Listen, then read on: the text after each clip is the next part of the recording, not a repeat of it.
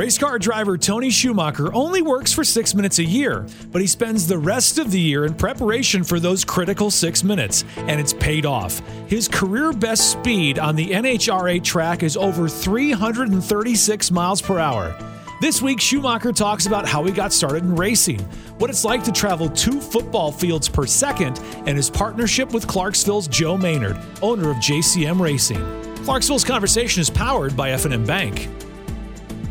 Charlie? Yes, sir. I think we have the fastest guest we've ever had on Clarksville's Conversation. I believe we do. Tony Schumacher, you have won 8 times the NHRA Top Fuel World Championship. You're here with Joe Maynard. I want to throw this time out here. Your best speed ever in your career, 336.57 miles an hour.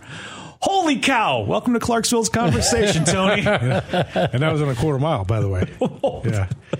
No, that's how I got here so quick. I left Austin at 8 o'clock this morning. I was here by 8:45. Yeah, it was great. Going back in time almost. Imagine taking that dragster down Wilma Rudolph Boulevard. Imagine that. That'd be a fun drive. Getting it going is not the hard part. It's getting stopped. There's too many lights on that. Yeah, you only have one parachute, so you can only use that for one stoplight. Repack it, fuel it back up.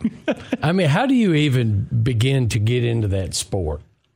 That's a great question. Well, for how I did it and how everyone else probably goes about it's a little different. My father raced funny cars in the 70s. And normally when you say that, people are like, oh, that's why we can't do it. We can't, it's too hard. It's too far away. But the truth is, every time you get in a street car at any dealership, what do they tell you? Go hit the gas, man. Feel the power. Yeah. Drag racing has been since the first 2 cars were built. There was a drag race. Yeah. And it was to see who had the fastest car. And it's just been since the beginning of time. So, our sport is a great sport. There's thousands of racetracks around the country, and you can take whatever car you have, go to the local racetrack, and learn to race. It's not about the speed. The 336 mile per hour, 3-second quarter miles, those are ludicrous speeds. They're professionals doing professional things, but there's a whole lot of just local people that want to go out and race, and it's so available, and it's such a great sport.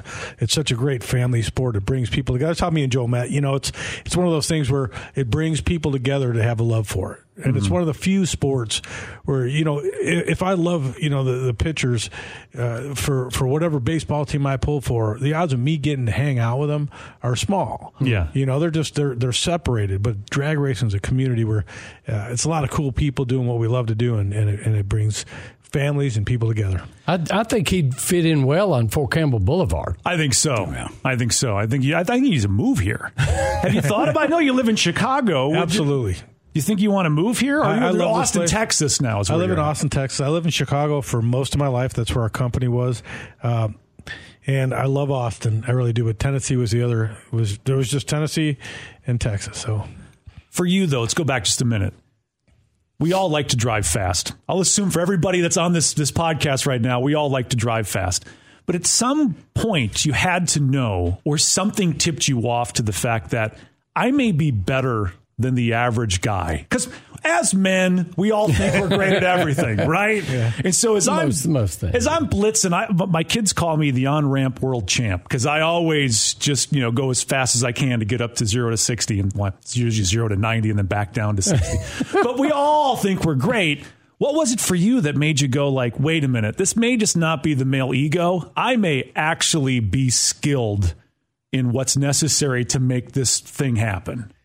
Well, I think I did have an ego. I swear, I was way better in my mind for a long time than I really was driving, and that's just it's truthful. It takes a long time to get even close to caught up to the speed of what these cars do, and it's steps. You don't jump in a top fuel car and you don't buy the ride and hop in and you're great.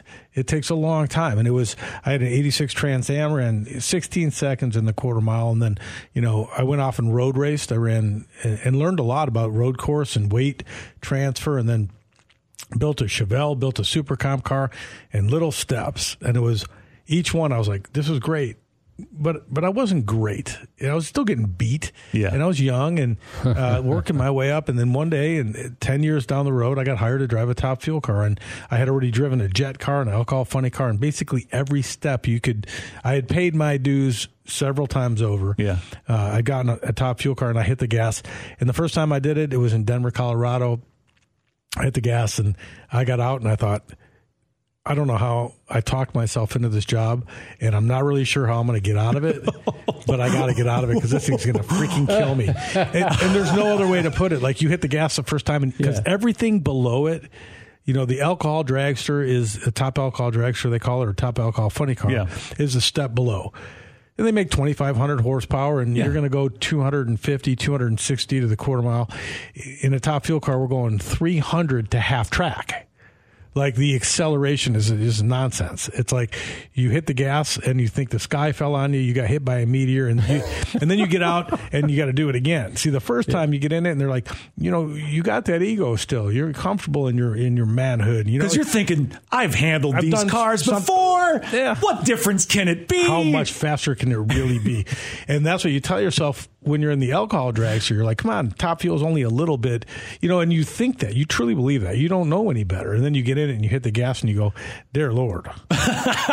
Then, there's two people where you either get out and you go, I can't wait to do it again. Yeah. Or you get out and go, that was the stupidest thing I ever did. That's going to kill you. And, I got out and I'm still naive enough to go, yeah, let's do that again. And then we got better, and it was insane. And it's just, you either are built for that thing, and I think there's sports like it. There's a lot of jobs you can go off and be pretty good at and make a good living just being decent. Yeah.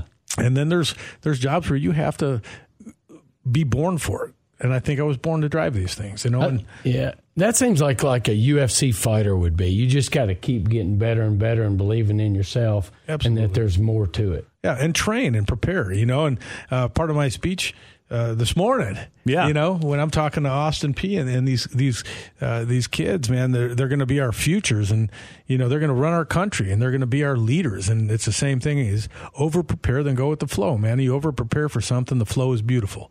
You show up for a test having not studied because the night before was too much fun. Well, all of a sudden that test is overwhelming and uncomfortable. How do you prepare in your line of work? Like, what are the preparations that you do before race day? That's a really good question, because, we're spending tens of thousands of dollars to go down the quarter mile one time. So you can't go out there and make 300-400 runs a year practicing. You can make a few runs. We have practice trees where it's back. Actually, my old cockpit that we can sit in and practice the reaction time, but you can't practice how to move a car around that's making 12,000 horsepower, the G loads. And, I can guarantee and I won't, but I can point out 10 drivers that still to this day can't keep up with a car. Watch the TV, and, when they show it from above, if the car's all over the racetrack, their mind's at the starting line when their car's at the finish line. Yeah. Making these cars perform to the best of their ability, the driver has to do its job. It's just it's a monster of a car. You got to want to do it. And, like we were talking about at our distillery, it's like you can have a cocktail or two and enjoy yourself. Mm-hmm. You can't get in a car and perform. No, not even that drop. Day. Right, exactly. The next day. Yes. Because these machines they're if you want to make a turn, if you want to move the car over, you don't have to move the wheel. You look that way. They're as fast, and I've flown in F-16s before, and, my pilot, Kugel was his name, and he was a cool cat, I'm cool. We'll be taking off at, literally 16,000 feet straight up. He goes, if you want to fly this thing, just take the stick and just look to your right or look to your left. And if you want to roll it over, move the stick. And that's how quick these cars are. If you're going 330 miles an hour, you're going approximately 2 football fields a second. So if you glance at the car next to you, if you just look over, like I had David Grubnick, this guy from Australia, I was racing against him, and he was on a great run, Bristol, Tennessee, one year, 5-10 years ago, and I looked over at him. I thought, heck, it was nighttime. Yeah. I thought, heck, he's on a great run. And I glanced over for a second. I was in awe of how good his car was running. And as I did that, his parachutes went over my car. I realized at that time, I'm going 2 football fields a second. I just thought about this for 2 seconds. Those are his parachutes, and I'm in his lane because I had driven behind him, and I turned the car, and my front wing snipped his rear wheel, and I thought that was awful close. It reminded me to focus, because I don't care who you are, what you do, it's easy to get lackadaisical and to forget the machine that you're in. And these cars are the fastest machines in the world. Nothing in the world accelerates quicker. So sitting in that machine, doing your job, being great, like you said, the preparation is years of other cars, and then understanding what the goal is going to be. When I always talk about play the game, when you show up for something, show up for it. Right. Don't come to a drag race halfway prepared, because the people you're racing against are coming fully prepared. So when you ask that question, everything you can do up to that moment, to get ready for that moment, because Clint Eastwood's always been a hero of mine. Yeah. And I know it's a movie, but the real guys, the Billy the Kids out there that did this job, the one time they had to do a draw wasn't about that. It was about the 1,000 times they practiced, or that one time wasn't going to turn out well. Right. Drag racing, single elimination. We get beat, we go home.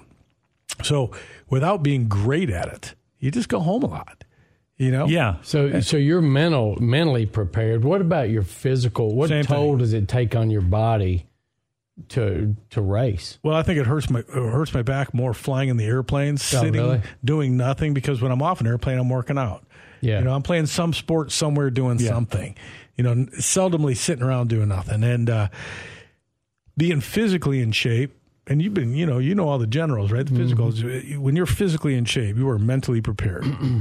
You get up in the morning tomorrow, have yourself 4 donuts and see how you feel.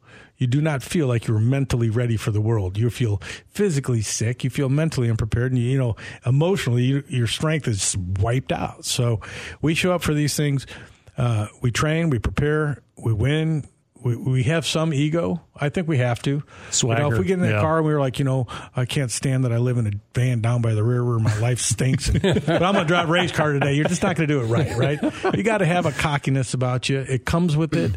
I think it's part of it that, when you get in a car that could kill you, and it could. And my first race in 1996, Blaine Johnson got killed, and he was going to be the champ. So for me, every time I got in a race car, I just assumed I was going to die, because how could the champ get killed? So, I lived a crazier life, and I probably had more ego and more cockiness about me than maybe one would hope. But I think over the years, you calm down, you realize, well, heck, when something happens, the race still goes on. It's really not about you. It's a great sport. Enjoy it. I tell the kids out there that are listening, and the people, enjoy what you do, man. Find something that you just you love doing, because you can really thoroughly wake up and feel like you're living when you have something that you're deep into, that you're committed to, and you're part of it, and find yourself a good group of people to surround yourself with, because it's, I drive the race car, I get in that car, and it makes 12,000 horsepower, but I can't even start it. 9 of my guys put it together, take it apart, and start it. I just sit in that car, and when they give me the go-ahead, I go ahead. But until that moment, it's those 9 guys doing their job. And, it's all about teamwork, and I'm proud to have represented the U.S. Army for 19 years. I drove the Army car. That's awesome. And now for Skag Power Equipment for the last two, and that'll go for a long, long time. And, when you're doing something right and it's working, it's working. Yeah. How'd you get mixed up with Joe Maynard over there? How'd the two of you become fast friends and partners? You want me to tell? Yeah, go ahead. So years ago, about 15, 14, I finally talked Kathy into go. She'd watched Go Army Car for years on TV. Yeah. You've all met Kathy. Yeah. So I finally talked her into getting to Bristol, and we were late because we're always late.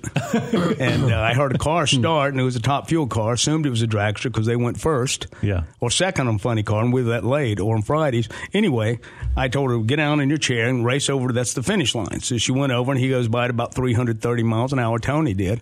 She came back with a Kathy grin and said, I want one, and it has to be him. So it took me about 5 years. About 5 years to negotiate a deal so she could have what she wanted. That's how we got started.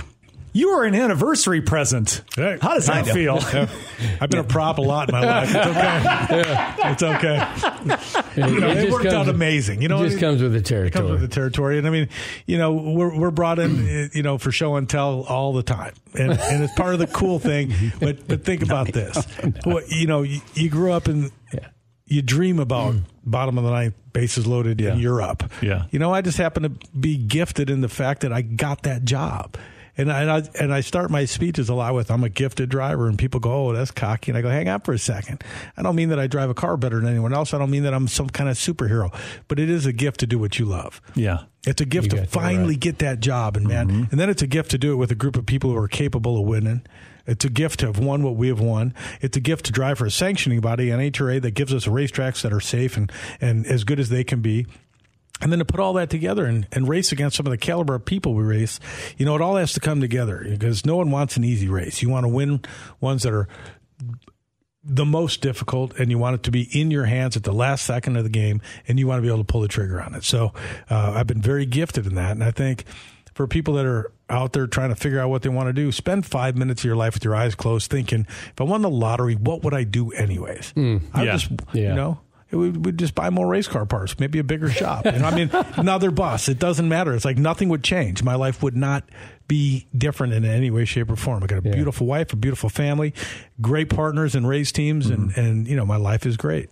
Yeah, that's where you really want to end up at the end of the day, with a great family, and just be able to look back on your life and know you did good and did your best. I'd like, what was your first car? So you turned 16 or 15 or whatever.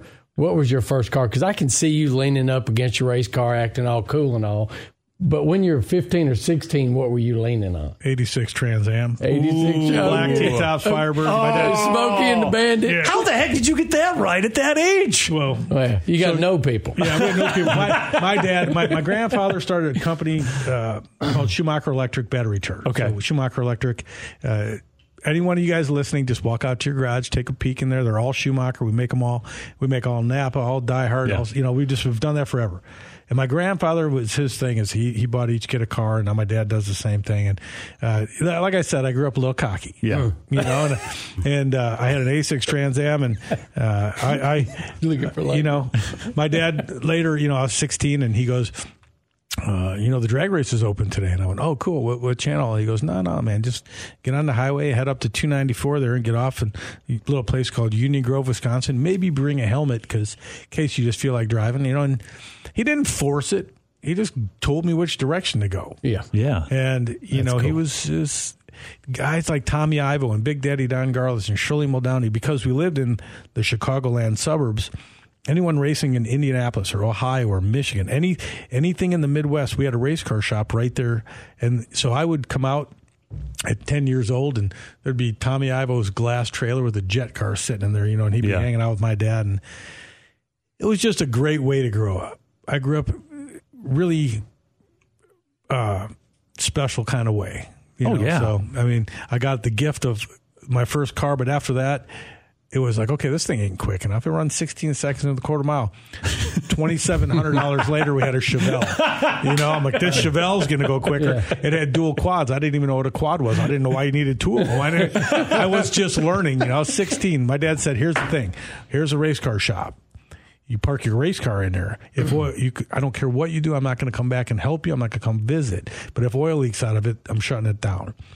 And, so we had this big race car shop, and we worked our way up, me and my friends. And when I talk to the youth, when I do my speeches about idiot proof in your life, I will guarantee you it's an important thing. Because when you're sitting in a race car and you look out of a canopy and you're going to go 300 miles an hour, if you see your high school friend Mark, and he's out there working on the car, time to get out, because that dude's going to get you killed. Everyone's got that guy. He's cool. He's fun to party with. When you're having a bad day, you can look at him and be like, you know what? I'm having a hell of a day, but at least I'm not you. And you're having a worse day. And that comes with the territory. Sorry. If your name's Mark, I don't even know you, dude. Trust me. But we're sorry, Mark. He just walked out. He just walked out. That's a reality in life, man. It's about the people you're around. And, I'm glad I grew up with them, and I had my fun, but I'm glad I moved on from that. What did Joe drive? What was your first car? That's what I want to know. My first car was a Firebird. My second was a Trans Am, magically. Yeah. You guys were meant to be. I guess, yeah. Yours was a Schwinn.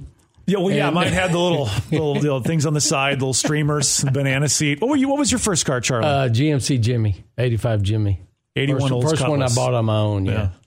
81 Olds Cutlass. It's cool. Great car. I'd like one right now. Oh, beautiful. I mean, I have some cool cars, and I went back and built me a Smokey and the Bandit Trans Am, and I would like a Cutlass because it just, I mean, to have a mint one right now, it'd be probably hard to do. Those things were pretty abused. And they didn't have great motors, so you definitely have to not. Yeah. We just have to go to Barrett Jackson in January and pick you Then one the GNX came out, which looked like it, right? Remember the Grand National. We had one.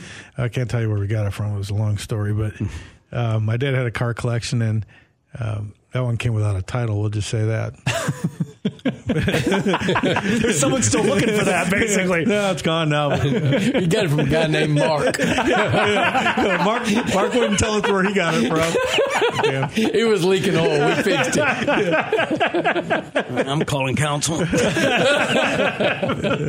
I love what you said, what your dad said. If I, go ahead and do this, if I find oil on the floor, you're done.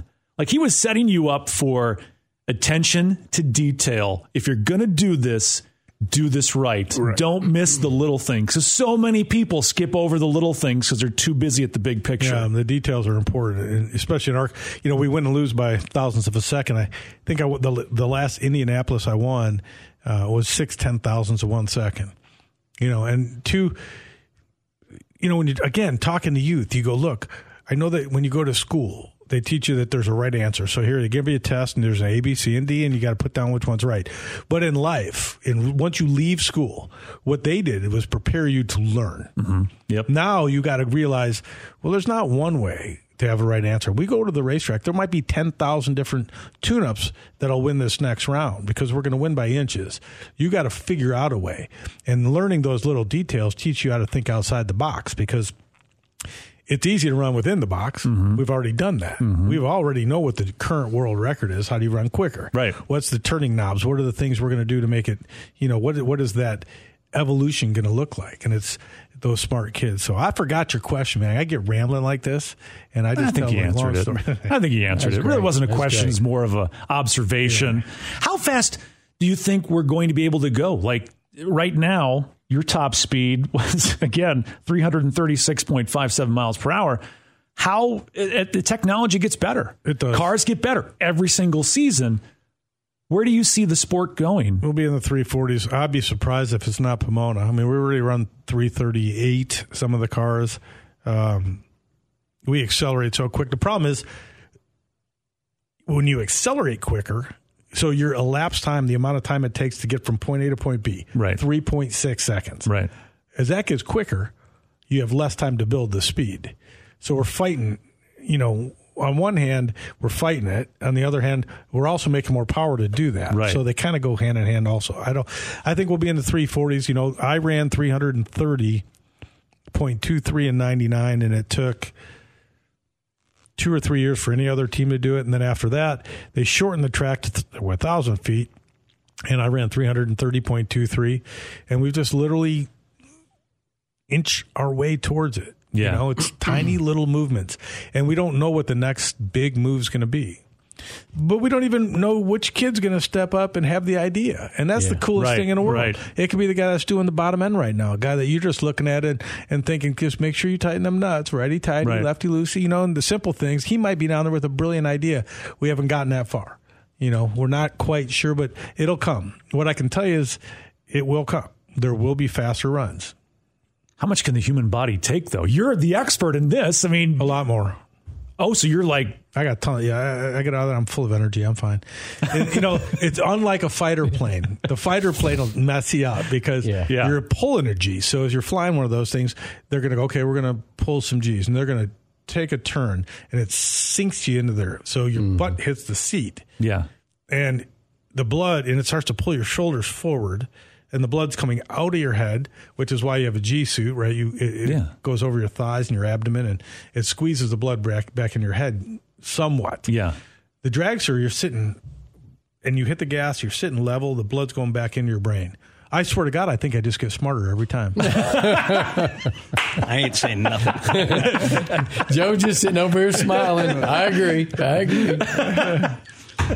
Now every kid's going to go, let's drag race on the way to school so we're smarter for the test. Yeah. Tony Schumacher I'm not said saying it. it works. Yeah. I'm just saying it hasn't hurt me, you know? I think about going faster and faster, but then I also think you've got to be able to stop. Yep. So you've got that technology's got to catch up with that And it too, has. right? No, it has. Yeah, so when in the old days, we used to use a parachute that we would throw tanks out of airplanes with, you know? Yep. Yeah. And when the chute would come out, it would lift the back of the car off the ground. It hurt your brain.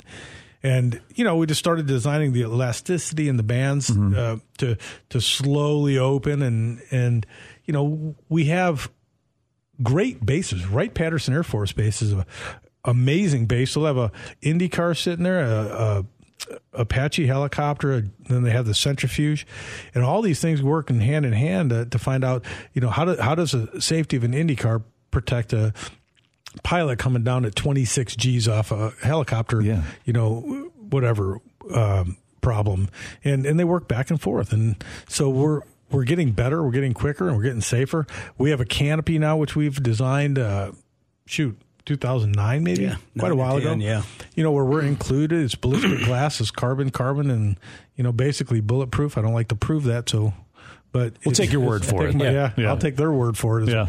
But we've seen crashes with those canopies. We see drivers walk out, barely any dust on them. And, you know, so we're learning. We don't know what the next problem is going to be, though. We'll find it. Yeah. Guaranteed. Because we're pushing the limits. We don't know what the limit is, but, you know, I've had 2.5 good crashes. And the first one, the wing came off, and we fixed that problem. Had a bad weld. The second one, the car just broke in half, and those are the scary ones because there was no problem. It just went. They were like, "Well, we were just pushing it too hard." I go, well, "We're always pushing it too hard." They're like, "Yeah, that's why we don't get in the car. You get in the car." It's little things that, you know, and that's Thanks, the truth. Yeah, That's your buddy Mark. Yeah, that's my buddy Mark. earlier. I put Mark would get in the car. Mark would have the sense to get out of there. So at least I think about it. That's awesome. Money's no object. What civilian car would you buy? Money's no object. Oh, dear. He may already have it. He might, or Joe does, because I know Joe's got a pretty good collection. I've got a good collection, but I don't have those kind of cars. I love my 78 Trans Am. 77, 78. It's a great car. I can't remember what the name is. Gumper. I was off in Saudi Arabia. Yeah. And these, you know, there's 10 of them. And they're, I can't remember, my wife would know right away. She goes, "Oh, it's the Apollo." Yeah. And you're like, "Oh my God." And they're just, you know, it's $1 million car, but it's a super car. Yeah. And they're just beautiful. But, you know, I'm still a hot rod. I have 2 cars in my house. I have a Lamborghini Huracan, and I have a 78 Trans Am. And I don't drive either of them. But I grew up watching Smokey and the Bandit and Cannonball Run. And my dream was always to have that. Right. And it's been one of them things where impossible to drive either one of them really on a daily basis. Yeah. But it's what my goal was as a kid, you know, and I think when you succeed and you're doing something and you spend years driving race cars, winning championships, hospital, broken up, you've done everything you can do. And you can walk in a garage and look at something, even if you don't drive it, you can look at it and go, you know what? I did that. You know, I mean, I did that, and it was a lot of hard work and a lot of pain, a lot of suffering, but a lot of effort. So, what is your daily driver then? If those are sitting in the garage, my wife's car. What is that? Well, I drive a Ducati if I can. Okay, if it's not raining out. Yeah, and she's got a Mercedes. Okay, yeah. So he's getting around. It's okay. Yeah, but you know. These sports are difficult. There was a couple of years ago where I'd have killed for any of those cars. Yeah. You know, we had her daddy's car. We lived in a house her dad bought. Like, you know, these there's moments where you've got to step back and rethink, you know, and regroup.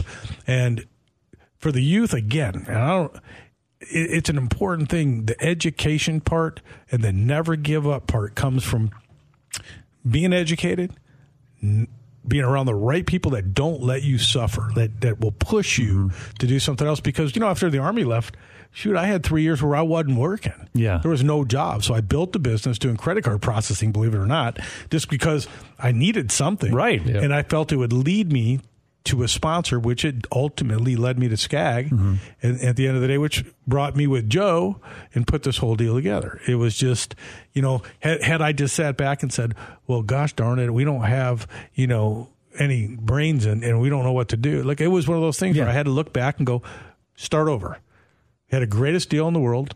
Had 19 years of the U.S. Army, recruited 50% of the military, and now boom, that deal ends, and you don't see that coming. You have that education and have a desire to keep going. Yeah, So I'm proud of where we came. I'm proud of what we built, and it's just getting better now. Like day by day, we have drivers, and I know Joe can explain it better, but we have a youth program to bring up these kiddos that, they're all looking for, how do we become the next 336-mile-an-hour top fuel driver? What steps do we take? And him and his son, Joe C., they built a program to guide these kids and to teach them. It's just an awesome thing. Like he's so big with Austin P. in this town.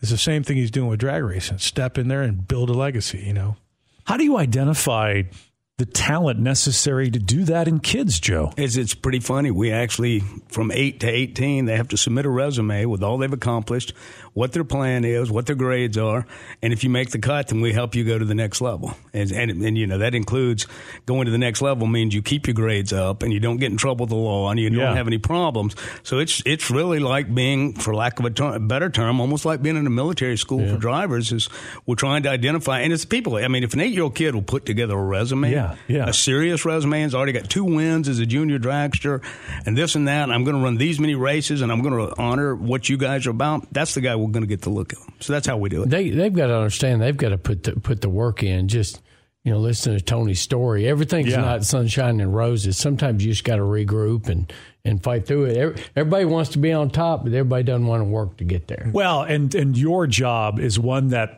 people that don't know think like, he's just a good driver. He's just got natural ability, and there's so much more. Natural ability will take you so far. It's what you do beyond that'll separate you from the countless other people that have natural ability. Tell them how many seconds a year you really work as a driver. I was just literally when you said that, we work for 6 minutes a year.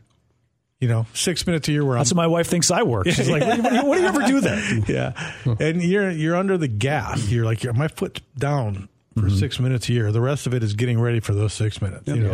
The gym, the time, all this stuff. This is equally important to everything we do. If the world doesn't know what we do, what's the point of doing it, right? Yeah. Got to talk about it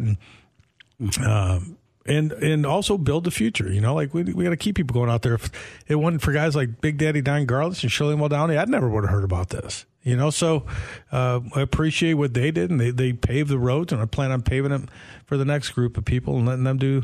When I'm old, sitting in my rocking chair with my cigar and cognac sitting there, my whiskey, I'm going to be watching some drag racing. Cars will be running, What brand of whiskey now? Leatherwood, of course. That's right. Put that in there. Yeah. We'll be sitting there with my brandy, my whiskey cup, and I'll just be watching TV, and cars will be going. They'll hit the gas so fast they'll go backwards and be like, "Oh my God, that was fast!" They're traveling through time. He got to the start line from the finish line. I don't even. These things are incredibly fast now, but I'll know that I'd been part of a little tiny bit of, because it's been going on for a long, long time. Yeah, been racing a long time, and I'm just a little part of it. And even though I've been doing it for a while, there's been people so long before me and so long after. So I know you're from Chicago. You have some horrible thing called Merlot. Up there is like the big whiskey, Marlot. It's horrible. It's disgusting. Have you gotten a whiskey education from Joe? I'm getting some. He definitely likes his bourbons.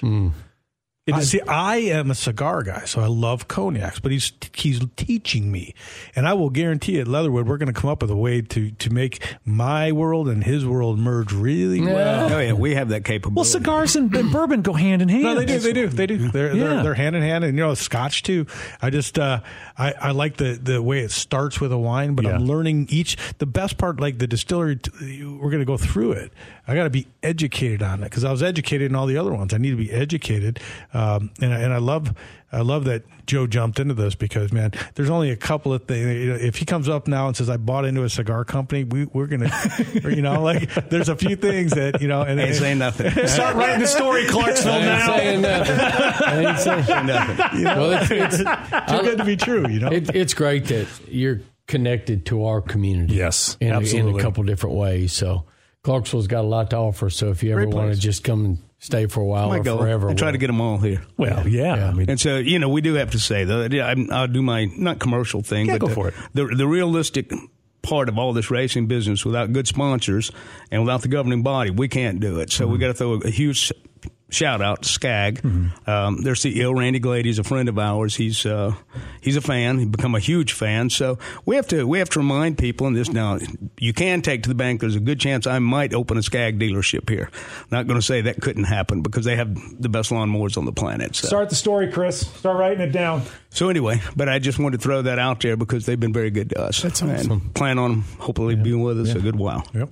Thank you, gentlemen. Absolutely. Pleasure. I was hoping you would say your daily driver was a Prius. You're like, I work in speed. I want to drive the slowest thing possible. So here's your bad story of the week. All right, so I've got a few GT500s. Yeah. I was driving one with my wife, 760 horsepower machine, which goes really fast. Oh, yeah. I had to go to Orlando that night, and guess what they gave me for a rental? A Prius. You got it. Most of it might take me 2 days to get back just to go 100 miles. I need a picture of that one. Yeah, I did. I would catch it, take a selfie. No chance. Oh, dear Lord. Well, thank y'all for being here. Oh, Thank you. anytime. Pleasure.